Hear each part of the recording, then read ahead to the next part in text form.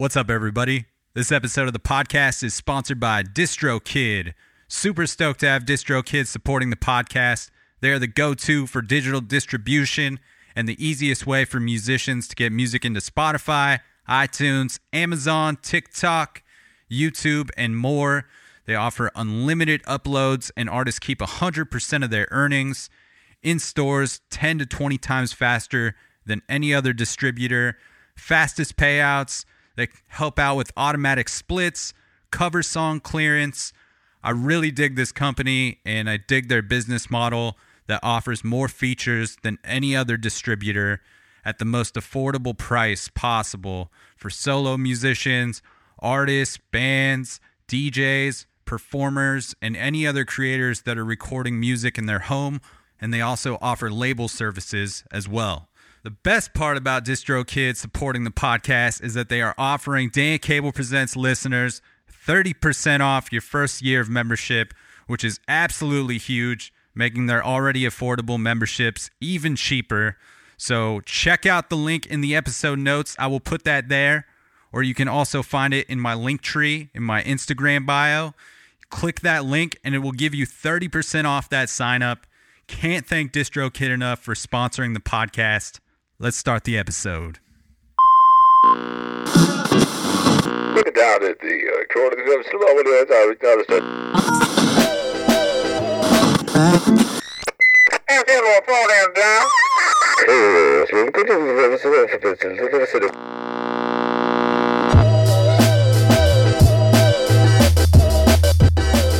What is happening, everybody?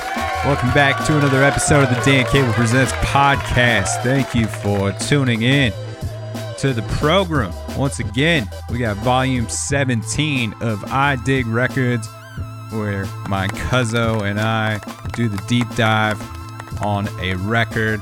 Stoked to get into this one.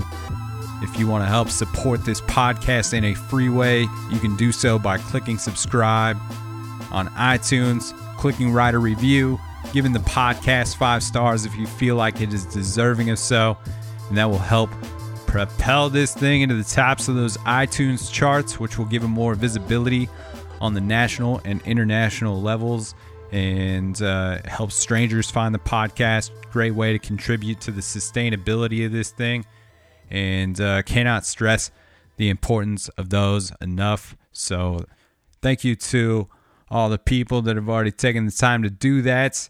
And thanks to everybody that ordered a mug or one of the 5-year anniversary It's a Program shirts. Those are all still available, and those will be in the episode notes, as well as the link for the monthly playlist that I've been dropping on Spotify. I'll put the Spotify profile there. You can follow that as well. It'll let you know when a new playlist comes out. So get up on all that. Those are coming out every first of the month. Also, the links for Inside Voices Records, my cousin's record label, and his 2 groups, High Pulp and Sun King, will be in the Instagram handles there. Will be in the episode notes as well, so you can keep up with those things. And coming up at Produce Row here in Portland, Oregon, free music Wednesday nights from 6 to 8 p.m. and Sundays from 1 to 3. And this Sunday, May 16th, I will be playing the digital jams down there at Produce Row, which I'm super stoked about. Haven't really done any sets since the pandemic happened. So this Sunday, May 16th, 1 to 3, I will be down there. And then May 19th, former guest of the podcast, David Pollock, will be down at Produce Row. And then on the 23rd, Ronnie Carrier and Corinne Charlet are going to be down there doing each doing a set. And then on May 26th, we got the duo Dead Lee, who I've heard some really great things about. So stay tuned for that stuff. Produce Row Instagram handle will be in those episode notes as well, so you can keep up with the calendar there. Come out to see some music. It's been really rad to see people doing the thing that they love to do again. It's all socially distanced. They got a killer patio there, and it's free music every Wednesday and Sunday. Other than that, stay tuned for your regular weekly Friday episodes. We've got Mert's son coming at you this Friday, a rapper out of Charlotte, North Carolina, which was a really dope conversation. So stoked to share that one on Friday. And then I've got engineer and producer Sam Pura coming up the following week.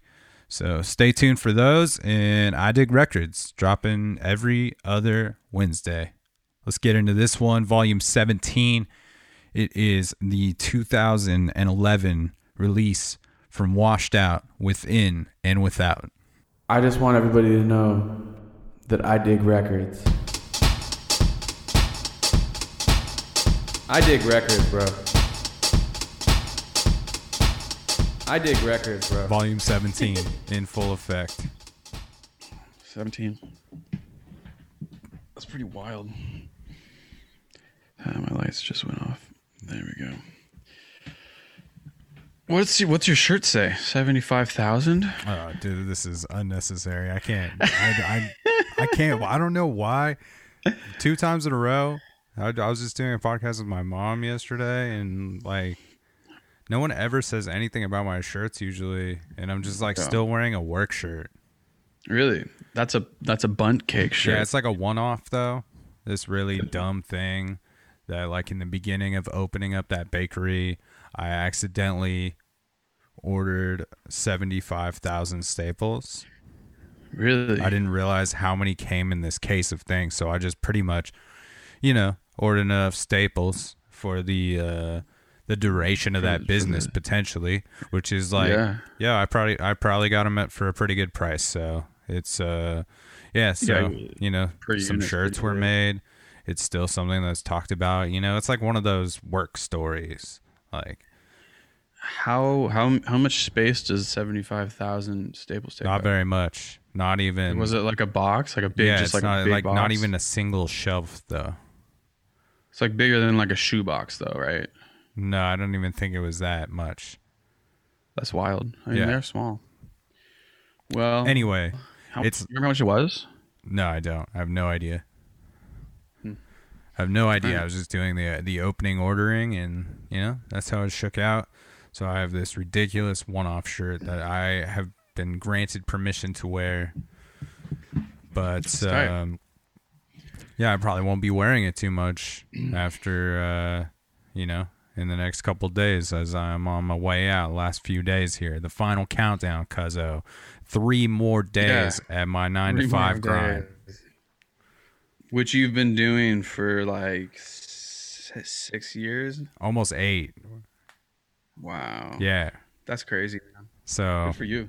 Yeah. How excited are you? Just like, I'm just super pumped, I just like I was telling my mom, I've never been able to like pursue a creative passion without having a 35 hour to 70 hour at times, full-time job. Right. And so I'm just excited to see what I choose to do with the free time, because I know it's on me to do the work, and there's not going to be anybody over my shoulder really, saying, hey, this needs to get wrapped up. So yeah, I'm just pumped, man. Pumped. I'm exhausted. 3 days, man. I'm exhausted. So I'm like, I feel like and you moved. I'm just like I'm at the breaking point. Mm-hmm. But dude, full how disclosure, sweet is Saturday gonna be? Yeah. Saturday is gonna be really dope.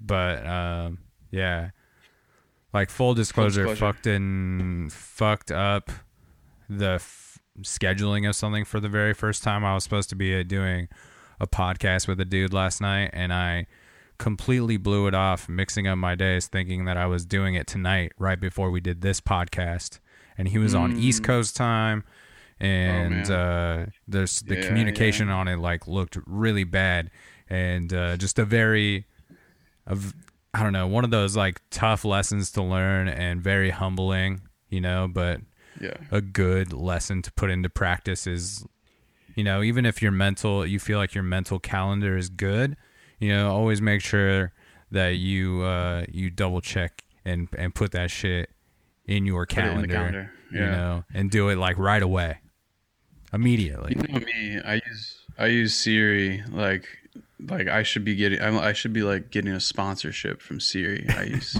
Siri so much, you know. So it's like everything that I have to do just immediately. I just talk to my phone so much, and I don't even, you know, like realize I'm doing it because it's so normal for me. And I'll just be like doing it in line at like a fast food place. People like look at me. Yeah. Like, but you actually do that? I'm like, yeah, what? I didn't even think of it.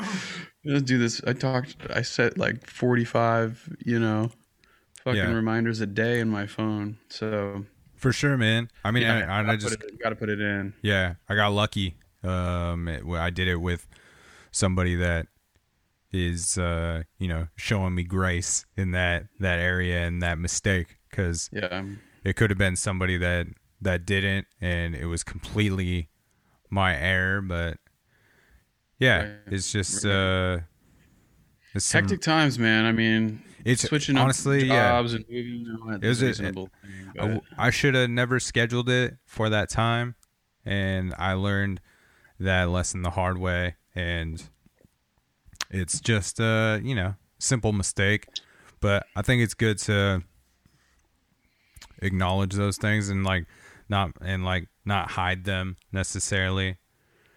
Hide that part of the process when the mistakes happen sometimes. Yeah, I guess. You know? I mean, this is a DIY operation. You know what I mean? Like, yeah, that's part of it too. It's like, and that's not to say that it's got a lower standard, but it's like you said, there's no like one looking over your shoulder or anything. This is like your thing. Yeah. But I can help myself by doing small little things like putting shit in the calendar right away. You know, Siri did. Yeah, it's just so crazy how I had completely trained my mind that this thing was happening on a day that it was not. Even though I was getting emails that was communicating that it was happening that day, I was just spread so far thin that I wasn't even reading things thoroughly, and it just, you know, just not a great look from a nap. Yeah, you know, yeah, you're just like in a whole nother place. You can't really be grounded, you know. So yeah, 2 lessons learned. You know, read your emails thoroughly all of the time. Yeah. And put things in the calendar. But that's enough about that, you know. Life advice. Life. How else you doing, man? What's that? How else you doing? How's the move? The move has been cool. I don't know, man. Like I'm just ready for shit to slow down for 1 second, you know? This is the last week of work. Man. This is the last week of work, but I'm also going out on a holiday week, which is one of the busiest weeks or busiest days of the year will be Saturday. So, you know, it's a stressful week at work, and just trying to keep everything on the up and up and not do dumb shit like not put things in my calendar and just overloading myself in certain areas. So the move, I got through it, you know, I got all my shit out in time, and now I'm just trying to get it all in order so I don't have to live out of boxes for very long, because I don't do well in that space.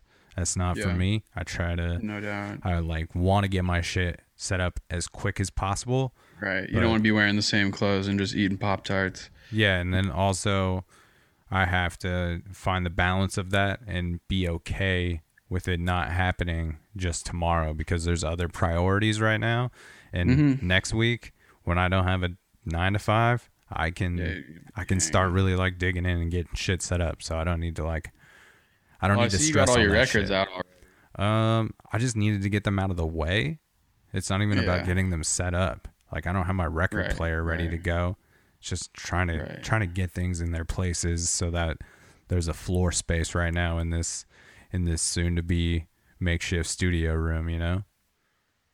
Right. Yeah, I mean, I was looking at U-Hauls the other day for the trek that I'm about to make from Seattle to LA. That whole thing, just like, renting the U-Haul and figuring out what's gonna come with, which drum sets and which records, and it's gonna be a lot of shit. It's crazy. But I'm excited. There's something about moving that's pretty nice to be able to just get rid of a lot of shit, Yeah, and just kind of creating a new space. And yeah, I'm excited, man. I'm excited for things to be a little more settled in and to have some space to take some deep breaths and, regroup and then dig in for the real work. Mm-hmm. Yep. So. Well, Godspeed, man. Yeah, man. How you hanging in? I'm great. I'm buying a lot of shit. Buying all this musical shit. I'm selling shit. I'm selling my white drum set. Oh, damn. Yep. That's and I'm crazy. selling a big receiver. How long have you had your white drum set? Probably since I was like 16. Okay. Maybe 17. I was pretty sure that you had that since you were a teenager. One of your first sets, for sure. Yeah, it was my second kit. Yeah. So I just never play it, and again, trying to get rid of it. So any weird feeling towards that, or are you like completely just like, I'm cool with letting it go, It's whatever. Yeah. Like my first kit, I think I'll always keep. That would be weird to let go of. Because first of all, it's really not that nice. So like the resale value is not like, if somebody wanted to give me like a few $1,000s for that first kit of mine, I'd be like, whatever, sure. But like, it's worth like a few $100s. So, and I still like it, but the white kit is worth a lot and I never play it. So it's more like, let's clean the house up a little bit and get rid of some of that stuff. And then I can just buy a lot of records because my Discogs want list is pretty deep and I'm trying to thin it out a little bit by buying records, not by Great job. rid of, Great job. not by unwanting them, but just by buying them. Oh man. So, yeah. just doing that stuff and making a lot of music and chilling the sun. Sun's been out a little bit. Yes. It's good. I'm fully vaccinated, so likewise. I'm not doing anything too crazy, but it's a little peace of mind. Just it's not just me and the mask. I got a little thing in between me and the mask now. Yeah, it's cool. It's cool. I'm a couple days removed from getting that second dose, so yeah, it's nice to get it over with. Get through that part. Let's open up this circle Moderna? pit, bro. That's right. I got the Were you Pfizer Moderna or one. Pfizer. Yeah. Did you get some side effects? I just was pretty much really tired the next day. Nothing major. Really tired. Some light headaches throughout the day, but I pretty much just hung out in bed all day and watched TV, and that was about it. Ate a lot of edibles that day. Tried to stay pretty blasted and stay comfortable, but nothing major. So then you man. don't know if you feel weird because of the weed or because of the vaccine. No, You're you like, don't know I if feel you weird, but maybe that's because I of the took weed or the 60 vaccine. milligrams. Yeah, that's true. But I don't know, Been man. I just felt I got a pneumonia shot and a flu shot the same day. This going into this previous winter because I've gotten pneumonia a couple times. Yeah, And, pneumonia sucks, dude. So they got me this shot, which is great. I didn't even know that was a thing. They just offered it to me this time with my flu shot, and that shit wrecked me for like 5 days. Like fucked me up getting both of those in the same day. So I was kind of one day of it preparing for something. Yeah, I wasn't even preparing for Right. something like that. Everybody said, if anything, it was mostly just like a 1 day thing, and then maybe feeling a little slow the next day or so after that. So I wasn't too Right. worried about it. So all is well. I'm not dead yet so far from it, so that's tight. The vaccines are safe, folks. Get vaccinated. Yeah. I would be sick. I'm about the group immunity. That's for sure. And that's all we need to talk about on that front. That's right. You got to talk about a record. Let's talk about this record from 2011, the debut studio album LP from Mr. Ernest Green, also known or better known as Washed Out. Arnold. Sub Pop. Washed. Washed out. Yeah, dude. Sub Pop. So, how did you come across this record?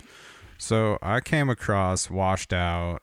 My buddy Bert had definitely, brought them up to me, and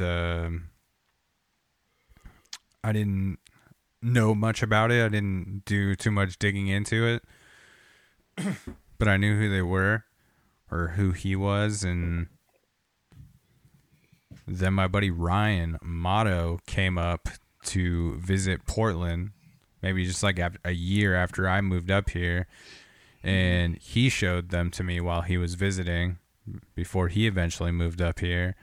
And it was just kind of like right place, right time shit, It was just hearing something at the right time, and he showed me this Washed Out stuff, and I didn't really know what we were listening to so much. I know we were listening to a combination of the first two records when he came out, like this record and then the EP before, which was the Life of Leisure.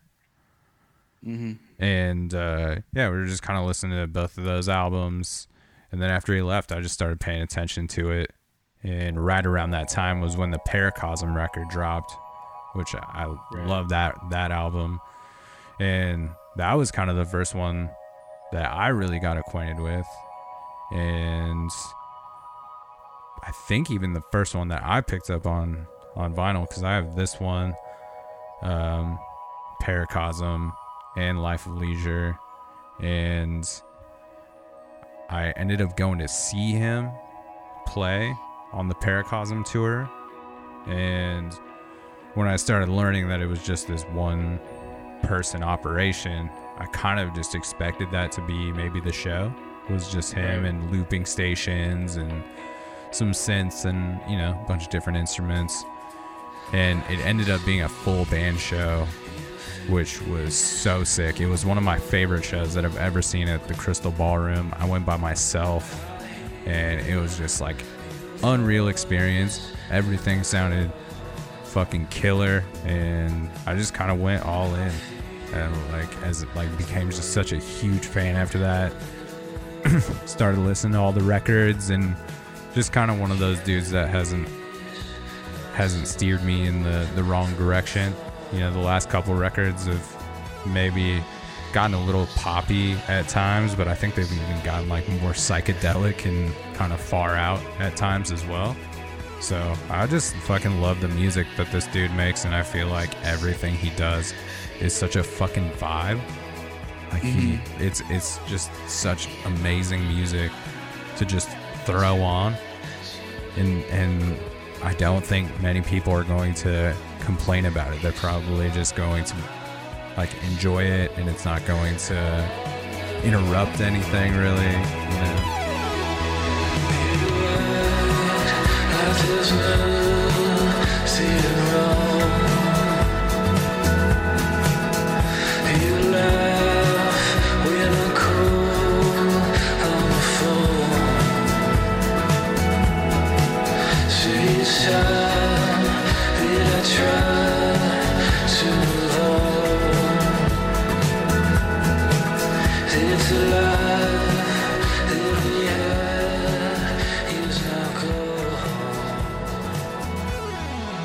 So what was the band like? How big was the band? It was like four a 4-piece band, maybe 5.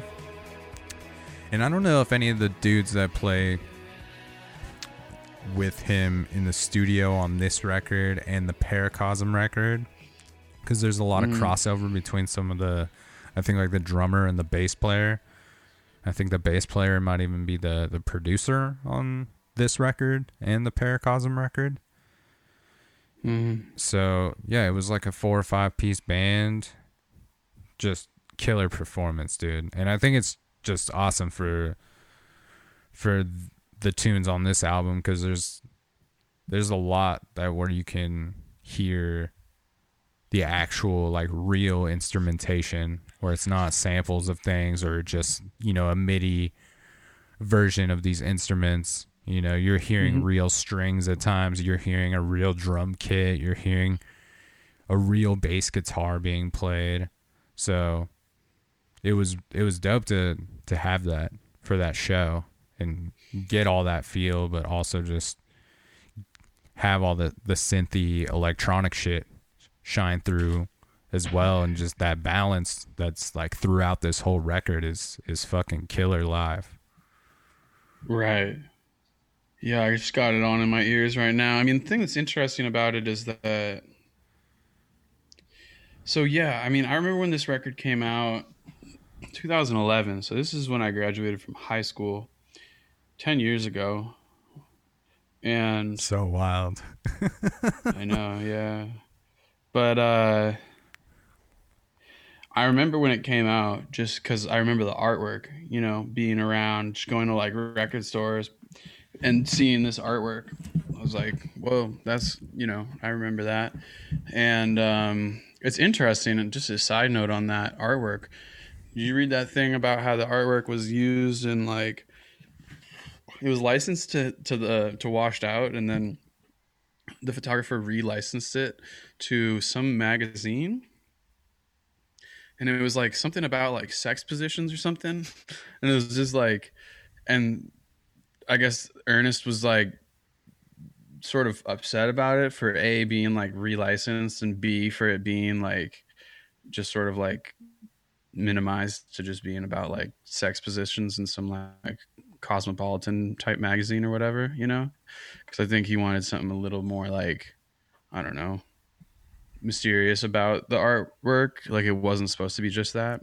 Just a side note, interesting. But yeah, I remember that record coming out, and I remember hearing it floating around, you know what I mean? Like when I was in college and stuff, but it was never really more than like you described, like it was on at like a party, or somebody was just listening to it, hanging out in a room, you know, but it wasn't like a headphone listening experience for me, at least until now. So that was interesting because I have mixed feelings about the record as far as a headphone experience, you know, or like a attentive experience. And I think that I wonder if like I would feel differently about it if I had listened. I actually promise I would probably have liked it a lot more if I had listened to it intently back then, just because I think this is like really where my ears were, you know? But yeah, I think that it's not even a gripe with it. It's just that like, I feel like this record is really good for that, like vibe experience, you know what I mean? To just like sort of be a backdrop. But when I try to like engage with it in a deeper way, it does feel a little bland at times. You know what I mean? Sort of like, oh, this thing's just cruising. It feels good the whole time. It's like not going to offend anyone. But I don't think it was reinventing anything for me, you know what I mean? Or pushing anything. And I think part of that is also because it's been 10 years since it came out. You know, I think that there's a lot of stuff that this record has influenced, and it's not its fault that there's a lot of copycats of it. You know what I mean? Yeah. So yeah, I think that we talk about the individual songs for sure, but I found it interesting because I actually think I was expecting to like it a little more. And it's not even like the word like isn't even correct. It's more like to be grabbed by it. Like I wasn't like engaged by it super heavily when I was trying to like dedicate my attention to it. You know what I mean? Yeah, absolutely. I wonder, have you listened to much of the records before this? The Life of Leisure and then there's an EP before. I wonder if that would be a little more your speed for the washed out stuff, just because I don't know. It's more that bedroom. I have listened to this like lo-fi vibes throughout it, because this is kind of the first record, like I said, this is the first studio album, and this is the one where there's a little more polish to these things, and he doesn't hide behind like the lo-fi texture treatment like the whole record, which I like. I'm kind of in for it all as far as the catalog from this dude, so I'm biased, but yeah, I'm just curious maybe how you would feel about some of that stuff. But sounds great. I hear what you're saying though. I don't know, man. This is such like killer road trip music. You could put this whole like discography on for something like that, like a cool night drive, especially this record. But I feel like it's just, it's welcome to the vibe is what I get consistently from the washed out experience. And you know what I'm just realizing is, I totally know this washed out EP, because Feel It All Around is the theme song for Portlandia. Yeah, it's the Portlandia jam. That's where I know it. And this is a super, super dope song. Amazing song. Super vibey.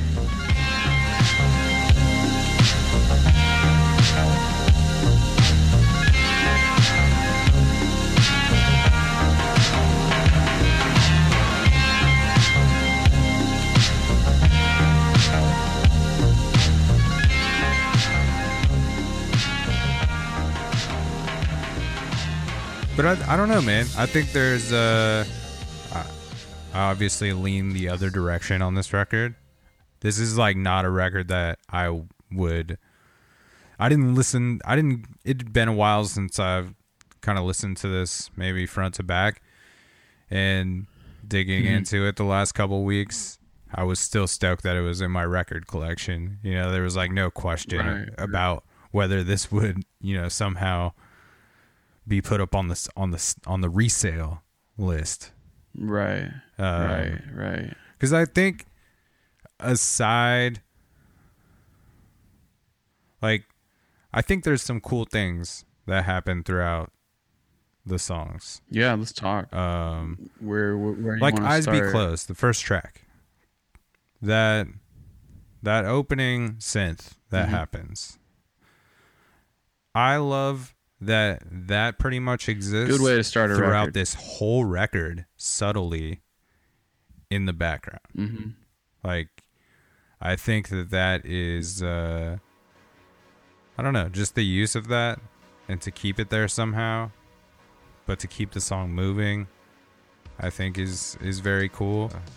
The song also just has like that really strong like mountaintop feel in a nice way, just like really open, ringing out chords, sort of just long vocal cadence. You know what I mean? It feels sort of pretty triumphant. Yeah, you know what I love about this jam is that I feel like the ceiling is slowly rising the entire time.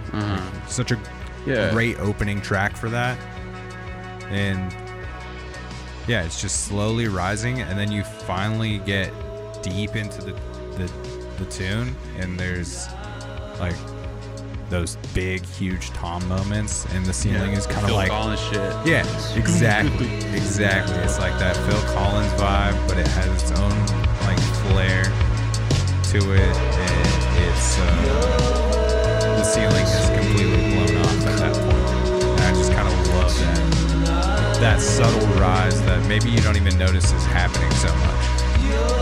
Oh yeah, but it's like slowly lifting off.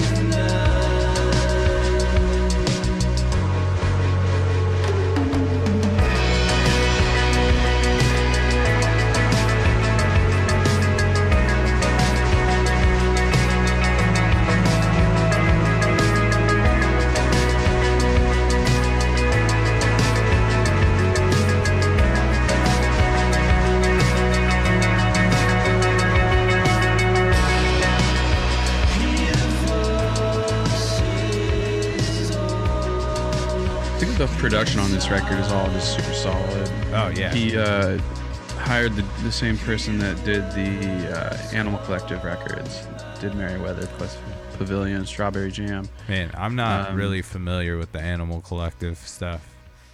Word. Yeah, well, same time, you know, and they're a little more out, but definitely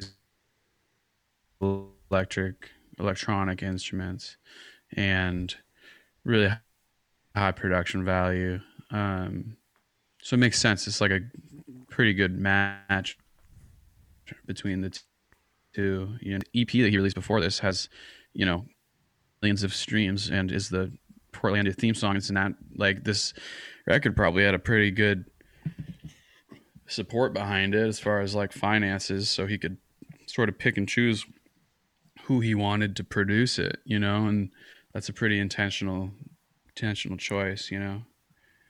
Yeah. Echoes is a vibe. I like the sort of like kraut rockiness of it. Now that you know how I feel, I'm not just gonna like spend the rest of the podcast hating on this record. That's nice. You know. Yeah. Now I'll talk about the thing I do obviously like about it. Yeah, I kind of saw this one going either way for you. I don't dislike it at all. I just know that there's some people. But what I do, yeah, some people that you fuck with heavy that like really like this album, I'm sure. And like I said, Jeremy, I think being one of them. And I don't know if this is something that holds up for him at this point, but I know not many years back he pulled this one out and was, you know, put this one on and he's like, this is great. Yeah, and it's a vibe, and that's what I'm saying with Echoes, like just the drums, the four on the floor sort of thing, the sort of like slow, like trancey, kraut rocky thing is cool. I do appreciate a lot artists that bridged the gap between sort of like European electronic music and like American indie rock. You know what I mean? Yeah, like, this is a great version of that. Over here we got a lot of those like, you know, I play guitar in a guitar band, like, you know, like the Shins or whatever, you know, and then, you know, this, you know, project is probably equally influenced by super synth heavy projects and stuff like Aphex Twin.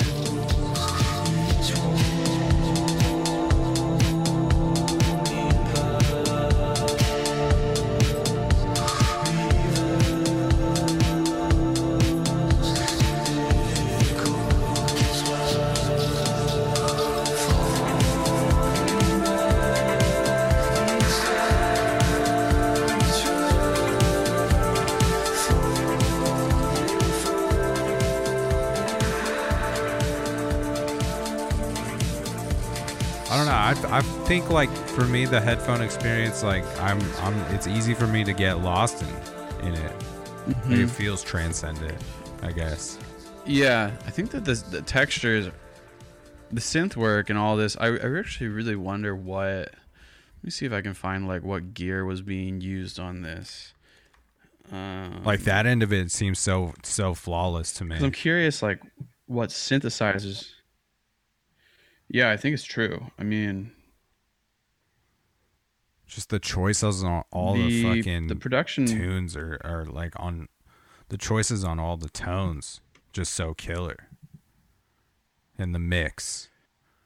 I will say though, I think this whole album, like every song on it could be the single, with the exception of Echoes and maybe the last track, maybe a dedication, but I would say that maybe Echoes is my least favorite track on the album. Interesting. I like that. But I also really like the song still. It's just like one of those albums though that I like all the songs a lot, but this is probably my least favorite one. Right. That's interesting. Yeah, I'm not really getting too much as far as like the gear that was being used. I wonder like what synths were being used on this. Seems like somebody says a Nord and a Mellotron. and then a SPDSX drum machine, and then a Korg Control drum machine. But yeah, I mean, it's interesting because I wonder, like, with the right production, like, you can make so much live instrumentation have this whole electronic feel, using compression and stuff. So Yeah. And I have in my earphones right now, I have the Amor Fati and the hi-hats and the snares. Yeah, I can't really tell if it's live or not. It's really lush.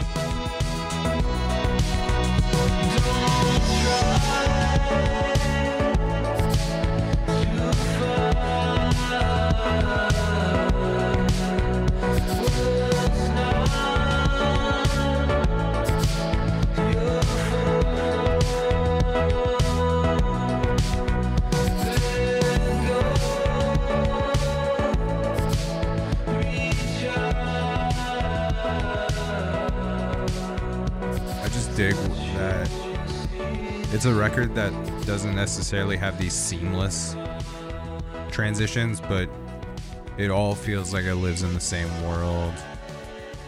And I was reading that he really likes to, when he's writing music, he likes to have a vision in his head for it. And for that to kind of be represented throughout like the collection of tunes. Right. That way you don't get like the 2 or 3 random songs that are just like, here's where I picked up a guitar and, played like the Melvins. I like when it gets to like the 3-minute mark, like, and when the clapping kind of kicks in, I feel like this is the track on the record where you're just like, yeah, you came to the right place. Like, this is where the good vibe is at.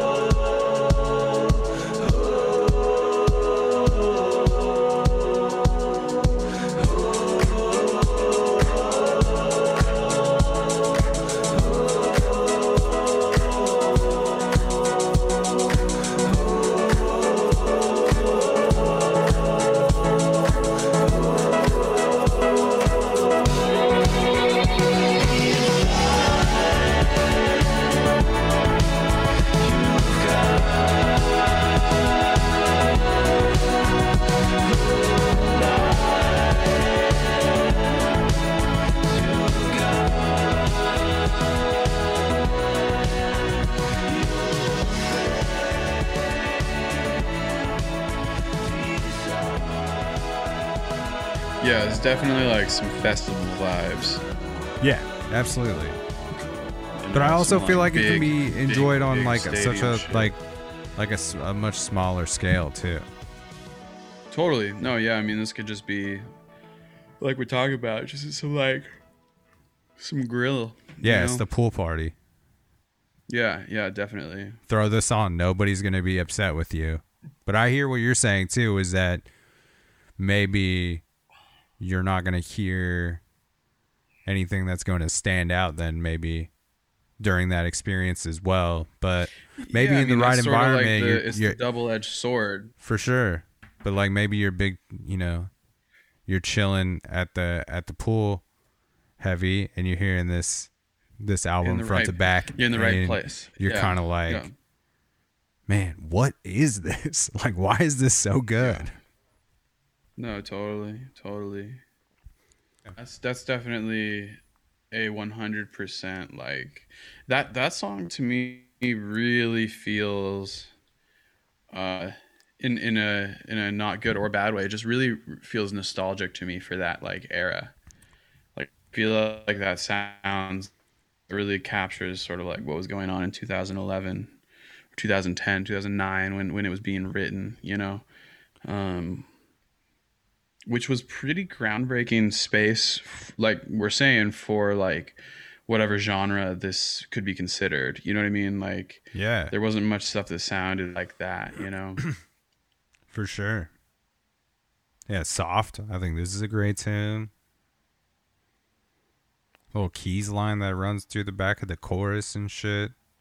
I just think there's a lot of cool layering to that I even like picked up on. I think Soft even is the actually last one that, time that I listened, like that's right before we listened to it or started the podcast. I was like hearing a couple things in the mix that I hadn't really picked up on before or realized what its presence was throughout the rest of the song. Soft is one that I would actually be interested in playing for the good folks. Let's do it. This is one of my favorite tunes. Let's play Soft.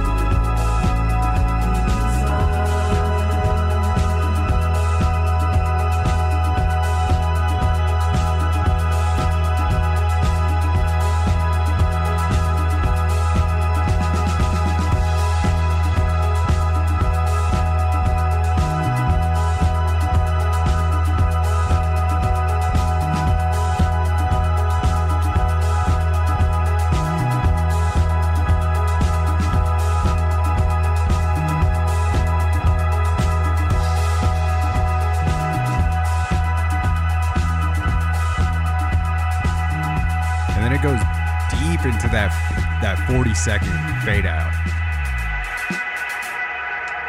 Yeah. You know, and that's part of like the thing. I think I've been listening to a lot of like, I don't know, just like longer songs lately, and that require a certain amount of patience from the listener. So I sort of like when the artist demands that, you know, and it's just sort of like, yeah, I'm just gonna let this synth ring out for 40 seconds, you know? I mean, it just ties back into sort of like what we talked about with the Flying Lotus record, where it's like you're not making it like looking over your shoulder, you know? You're like, this is just what I wanted to do, you know? It's like deep into the void, and I'm following it at this point. It's just like, oh, where's this little portal going to like drop us off in next? Right. I think that the transition from soft to far away is nice, and sort of like you were saying with the fade out of soft being so long and how it sort of leads into far away, I think feels like a really intentional part because the mood changes, and I feel like that's sort of the first time on the rec far away is where the mood to feel sort of like a little darker, a little more minor, and like sort of mysterious, you know? Because the first 4 songs, especially the first 3 songs, all feel like pretty triumphant, you know? And this is sort of a turn, you know, where he starts to go what feels to me like a little more like, yeah, it just feels like it's like this is like now nighttime. Yeah, there's a darker groove to it. It's got like these morphed strings. The bass hangs like in this kind of weird section, but I really like it. The string work is cool. Yeah, the string work is great. And I think like 2.5 minutes in, you're kind of in this 90s alternative vibe with all those dark string vibes.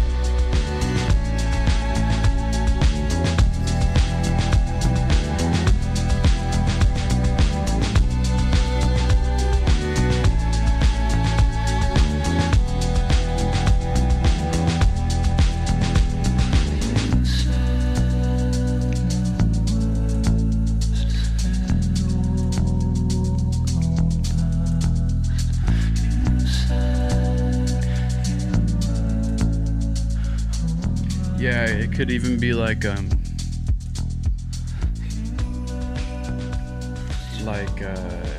Portishead like vibe, you know? Yeah. Or even like a Placebo or some shit. Totally Placebo for sure. That was my first concert. I actually didn't get to see them though. But they opened for My Chemical Romance and Linkin Park. Oh, sick, dude.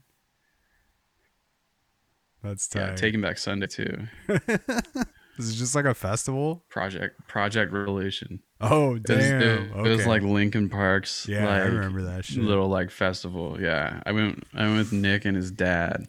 That's such a like I don't know how old. That's it. Like just an interesting mix of bands, which is actually kind of cool. Those aren't like necessarily Do you remember all him? in the same genre. Yeah. Yeah, dude. Him played as well. Oh fuck, man. Taking Back Sunday was cool with fucking dude on the mic and, you know, doing all that crazy frontman stuff. Doing all that crazy frontman stuff that frontmans do. Mm-hmm. He's an amazing frontman though. He's like throws the mic up with like his like 100-foot XLR, like way the fuck up, and like it's crazy. Adam Lazzara or something, I think his name is. I think Make Damn Sure is one of my favorite songs from that era. Yeah, dude, there's some Taking Back Sunday bangers. Jam. Some bangers. Yeah.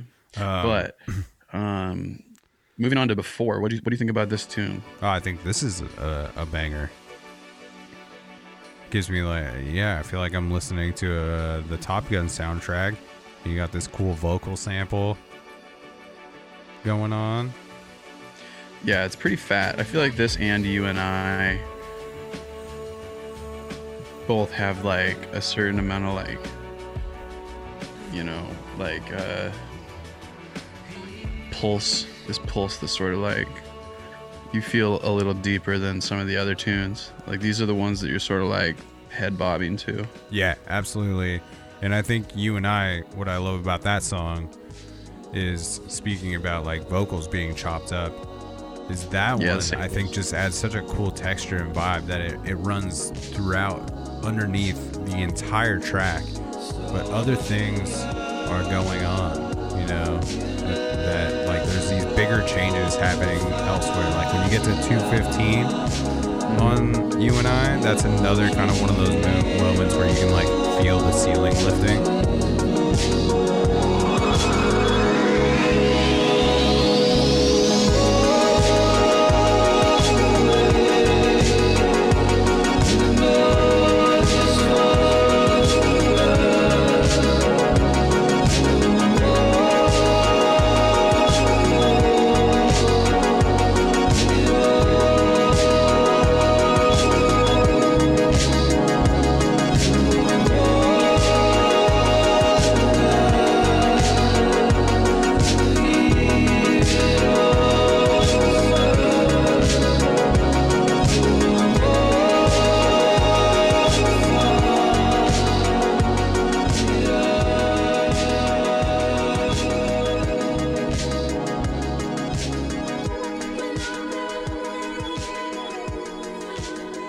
I just fucking love that vocal sits there the whole time, and because there's other things happening, it doesn't, I don't know, it doesn't get old to me. And then it finally at like 3.5 minutes reveals itself even further. Like you get a different vocalist who's been kind of like suppressed in this vocal like chop loop the whole time.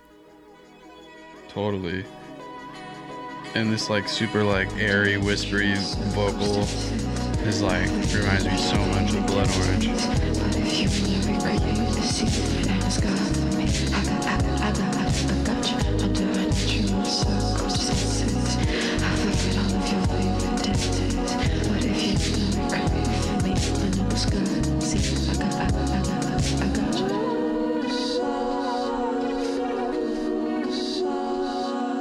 But I think this also leans into what you were talking about with kind of this hybrid of European influences mixing with some of the American indie stuff.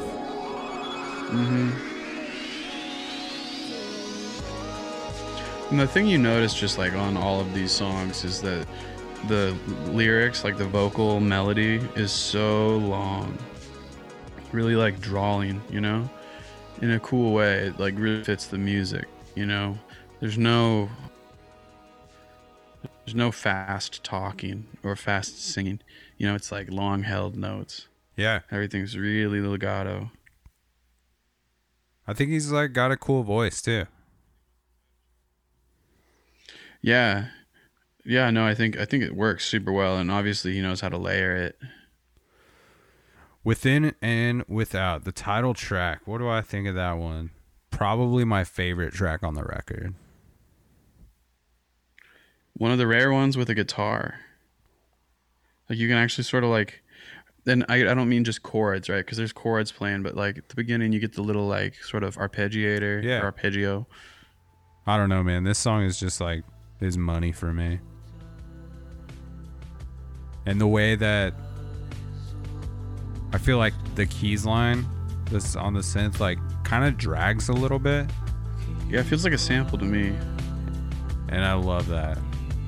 Yeah, it's just like sample like this in the sequencer in a cool, weird way. I will say, I am not able to pull out really any of the lyrics on this record, which is totally cool. Yeah, they're very much just like a texture of the album a lot of the time, yeah. I feel like. I think that's a really smart way to do it. It's all very Cockatoo Twins, sort of My Bloody Valentine-y, you know, where it's like just another instrument. And I feel like maybe on the record after this, on Paracosm, maybe you start to hear some vocals a little more clearly. Right. And used in different ways. And yeah, I don't know if that was also just him being a little more sure of his voice and putting a voice on the stuff that wasn't so instrumental or chopped up vocally. If you look at the progression from like the first EP through this to Paracosm, it's sort of just like becoming clearer. You know what I mean? Like exactly. The first one's just like really hazy, and then this one's in between. Yeah. The arpeggiator that comes in here at 2:30, very cool. The way everything drops out leading into it. Yeah, I love that this is kind of the end of this song, because it feels like maybe this is leading towards something bigger. Another one of those tracks where the ceiling gets blown off, but it doesn't. Totally. It just falls off into this. Yeah, and he stays here for a minute, which is like very cool. I think that's one of the moments on the record that I really appreciate.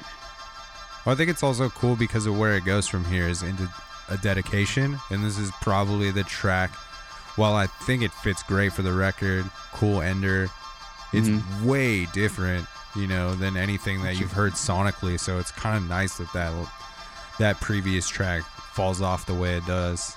Yeah, this in a way is sort of like an epilogue, you know what I mean? Like, yeah, to the whole record. I mean, it just starts with the piano. It's just piano and voice, you know, and then the synth work is, compared to everything else, quite minimal. I forgot who's right. Spent half the time outside it. It's okay, it's over. It's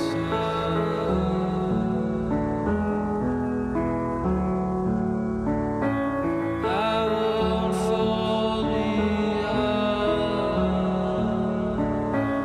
I won't forget all I've done. Don't be scared. And I still think there's some cool shit going on when you are listening in headphones with where things are being played with and left and right here and there. Totally, yeah. The panning across all of that, the whole stereo-ness of the record. Because you're kind of getting like this warped filter on this song a little bit, like something that you know, you're almost like listening to a record that is very warped. The keys like sound a little out of tune every once in a while, yeah, which is really cool. I love that. That's like some stuff that like hip-hop artists will sample stuff like that and throw some little warble, you know, in a really cool way.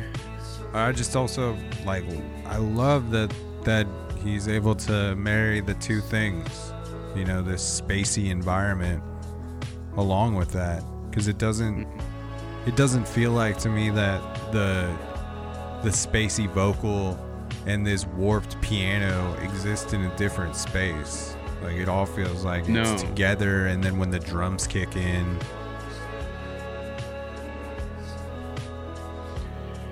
I think that as far as the sequencing of the record goes, that's another like, yeah, I mean, it's definitely an enjoyable listening experience. You know what I mean? Front to back, feels pretty intentional,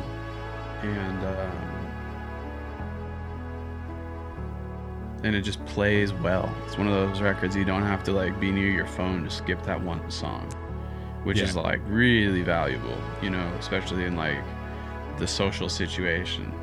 Yeah. But not something that moves the needle for you or like grabs you to a heavy degree. No, it's not. This is not a record that like for me that I'm like, I want this in my collection, because I just don't think I'd really listen to it. You know what I mean?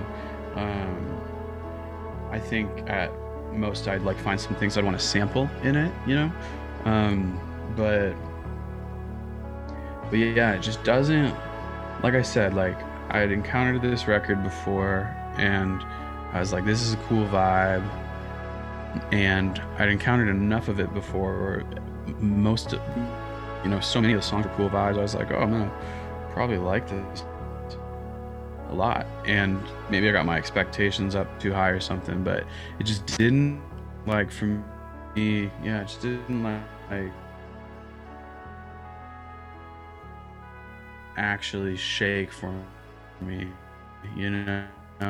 It was like, oh yeah, this is that's a veteran move, you know. But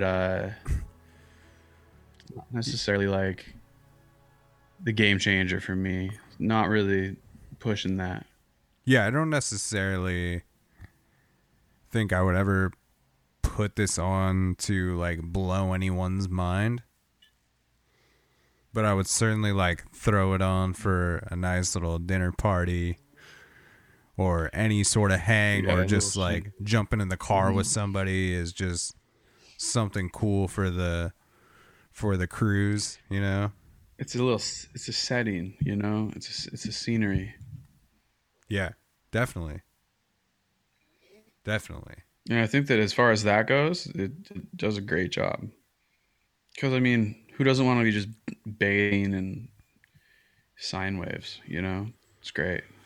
Well, I'm sorry that you were disappointed with it, but I enjoyed getting my thorough education on the washed out within and without record. I wasn't even disappointed. I wasn't disappointed. It's not the right word. You know, it was just like, oh, this is cool. Yeah. Next. You know? Next. But I haven't listened. That's listened not to the any way of I the newer feel, shit Ernest.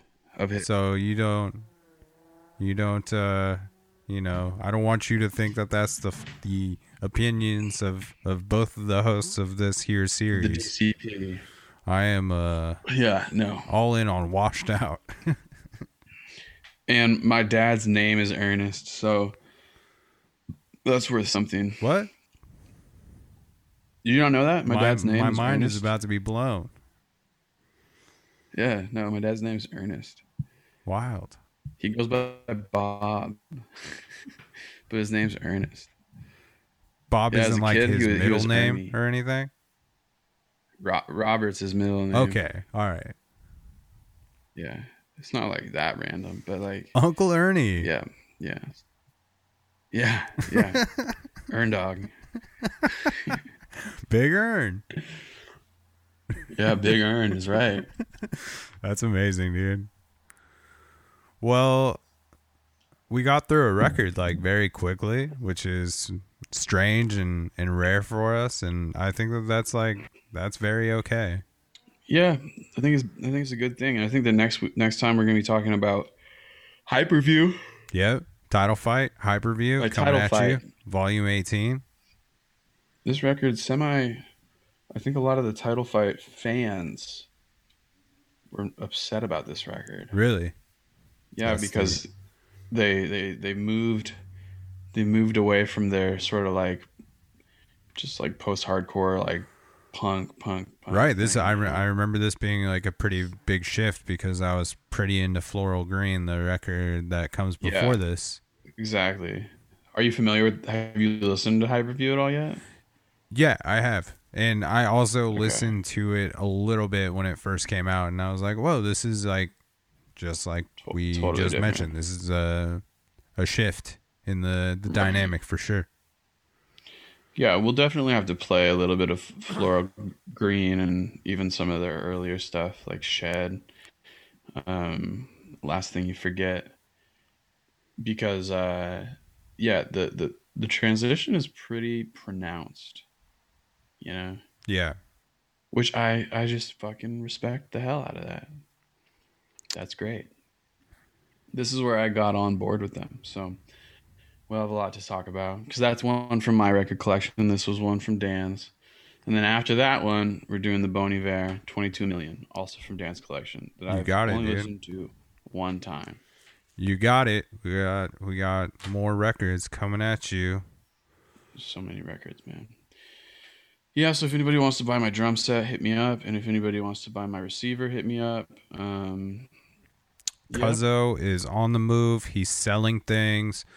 Shout out to DistroKid for sponsoring another episode of this here podcast. Can't thank them enough for their support of this thing, make sure you hit that link in the episode notes so you can get that 30% off. They're doing big things, distributing a third of the world's digital jams. Yep. So DistroKid for the win. The new Teleporter EP, Oldies, will be out by the time that this airs. So Hell yeah. Go listen to Teleporter. Check out the Teleporter. Elliot's a real gem of a person. And go get the vaccine. Cuzzo is still endorsing getting the vaccine at the beginning and the end of this podcast, so he's at least consistent, folks. Yeah, I'm consistent. So Team Pfizer all day, but hey, it work, you know. Do what you need to do. I really like starting my whole thing is I'm trying to start a rift, you know. Yeah. I want like Team Pfizer and Team Moderna to really be at each other's throats. On a level of 1 to 10, how upset do you think I'm going to be about your microphone feed after this episode? I don't know, man. I wonder. Did you say that because it just like peaked again? Yeah. I don't know, man. I don't know. I think I'm pretty confident. We got the cloud lift in. Tight. Yeah. So I'd say somewhere like safe 7. Well, I'll love you either way. I know. Trust me. It's the sponsors. It's the sponsors I worry about. I don't even plug the mic in anymore. I just have this here so you shut up about it. You know? I just want the folks to get their most enjoyable listening experience, you know? The Zoom feed is not bad. It sounds pretty shitty, but it's also like pretty impressive for it being just like the feed that you're getting. I agree. It's better than a lot of things. And you know what I'm really looking forward to is I think very soon we're going to get to do some of these in person before you take off to LA. So yeah. I'm looking forward to that. And we're going to put all the links in the episode notes. Thinking about what we should play when this I come down episode to out with. DJ, man. Oh yeah, July. That's far out though. We'll talk about that. We'll talk about that. You know, in the future of things. You want to play it out with the self-titled or the title track? Yeah, I think your quote unquote favorite song. I think that would be dope. Yeah, let's play it out with Within and Without off of the Washed Out album from 2011, Within and Without on Sub Pop. 10 years ago. Oh man, I was also going to tell you because I know that you don't like stay up to date really on the Washed Out stuff. Mr. Yellow, which was the 2017 record from Washed Out, was put out on Stone's Throw. It's his only record that's not out on Sub Pop, pretty much. Really? Yeah. That's cool. Hell yeah. And that one... You love to see that. Yeah. That's the one that I think digs into, like, a lot of the psychedelic shit and some sampling. It's cool. Cool. But this is Within and Without, and... It's good. It's a solid... It's a good listening experience. Put this thing on with your nice audiophile sound system, surround sound with the grill. Put the grill inside the house and blast it. Put the grill inside the house. Amazing That's how you're advice. supposed to listen to this record. Oh man, and that's why we love him, folks. That's Cuzzo. And Until next time. I'm glad that you're still digging records. And I mean, doesn't sound like your bank I got account. a budget of $1,000 to try to $1,000 worth of records I want before I move. At least you're using them to DJ, right?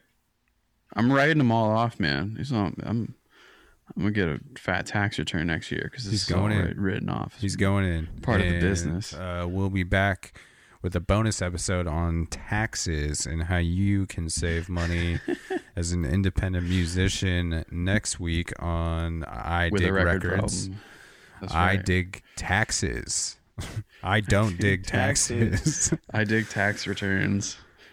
That's volume 17, everybody. We're going to sign off on this. It's gone far off the rails, and hope everybody's doing all right out there and keeping their head above water. Good. Love you, man. waiting. I'm expecting you to drop this in. Oh. Is that what we're waiting for? That's what we're waiting for. Oh my God, amazing. All right, I'm stopping my recording now. All right.